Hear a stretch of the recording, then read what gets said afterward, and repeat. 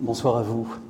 Dans 2 jours, nous allons fêter effectivement le 400e anniversaire de la mort de Shakespeare, avec un peu moins de moyens que les images que vous avez vues sur ce film. Quand j'ai proposé ça aux acteurs du Français, ça a été une évidence immédiate pour eux, parce que à la Comédie Française, Shakespeare est une sorte d'auteur français, j'allais dire, en tout cas le plus français des Anglais, ou le plus anglais des Français, je ne sais pas comment le dire, mais l'administrateur cherche des titres assez régulièrement, des titres du répertoire mondial, mais ça n'est pas la même chose de monter un Goethe, par exemple, que de monter Shakespeare. Shakespeare, c'est une sorte d'évidence. À partir du moment où il y a quelques années que nous n'en avons pas monté, immédiatement, il faut revenir à Shakespeare, comme il faut revenir à Hugo, comme il faut revenir à Racine, comme il faut revenir à Corneille. Donc c'est une sorte d'évidence absolue pour nous. Moi, je ne suis pas du tout un spécialiste de Shakespeare, je suis une sorte de praticien peut-être, parce que j'ai beaucoup travaillé ça à l'école. J'ai eu la chance d'avoir Joséphine de Rennes, qui était une professeure à l'école Florent, qui avait travaillé toute la série des Shakespeare avec Ariane Mouchkine.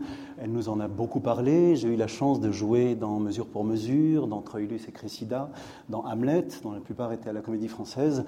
Et puis je viens de m'y atteler un peu plus fortement sur la mise en scène de Roméo et Juliette qui se joue actuellement à la Comédie Française. Voilà. Donc je me pose des questions, je me suis posé des questions en abordant Shakespeare, et Florence Nogrette, qui est spécialiste des romantiques français, d'Hugo notamment, de Shakespeare et de Molière, va peut-être, en dialoguant avec moi, nous donner des réponses sur quelques interrogations que j'ai pu avoir. J'ai toujours remarqué qu'on abordait Shakespeare en France par le biais de la traduction, d'une manière absolument prédominante. On ne peut pas y échapper. Je me suis toujours posé la question. Ce n'est pas du tout la même chose que chez d'autres auteurs étrangers. Chez Shakespeare, vous dites « je monte le roi Lear », à peine on a entendu le titre qu'on vous dit « quelle traduction ?» Comme s'il y avait quelque chose d'absolument... une sorte de clé USB à la compréhension ou à la réussite du spectacle qui serait absolument essentielle. Je me suis beaucoup posé cette question-là, de savoir pourquoi est-ce que chez Shakespeare, uniquement chez lui, il y a cette chose-là. Je ne le sais pas moi-même.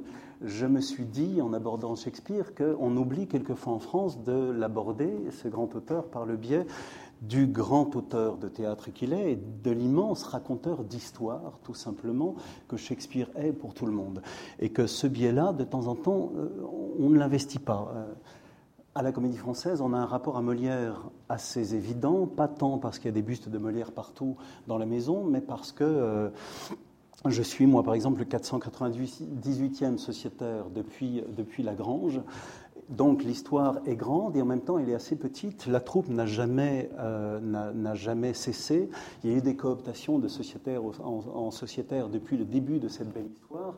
Et on sent bien, quand on travaille Molière, que Molière connaissait ses acteurs, avait des problèmes très concrets de plateau, de distribution, de certains acteurs qui étaient doués pour avoir des monologues mais qui ne jouaient pas tellement avec les autres, donc on préférait les monologues, de certaines actrices qui avaient des rires tellement tonitruants que c'est devenu la beauté de certaines scènes.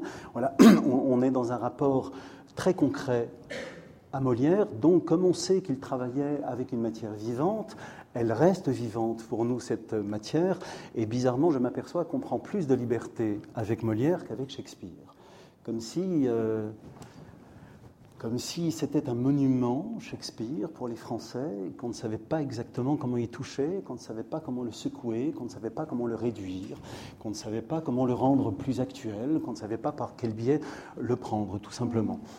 Voilà, c'est une chose qui m'a beaucoup intrigué. Les traducteurs ont chacun, et j'imagine avec raison, leur cheval de bataille sur la traduction. J'ai eu la chance d'interroger Patrice Chéreau. Quelques jours avant sa mort, je n'étais pas venu du tout pour ça, j'étais venu pour l'interroger sur la direction des théâtres. Et Patrice devait monter, comme il vous plaira, à l'Odéon quelques mois après. Malheureusement, il n'a pas pu le faire. Il avait donc sur la table plein de traductions, et je l'ai interrogé sur un tel ou un tel ou un tel traduction, et il me disait... Shakespeare, il faut le simplifier en français.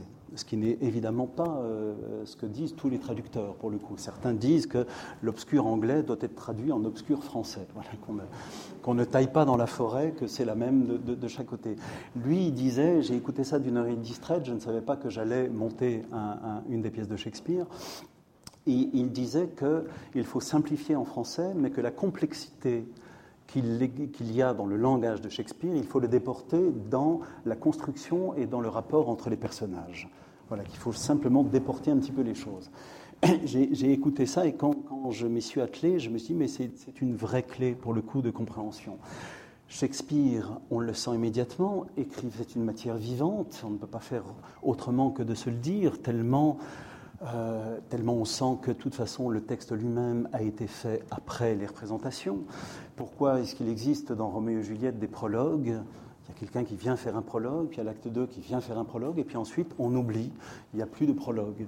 Comme si l'acteur en avait eu marre, ou que Shakespeare s'était dit c'est finalement pas une bonne idée, ou qu'est-ce qu'il est resté de cette chose-là.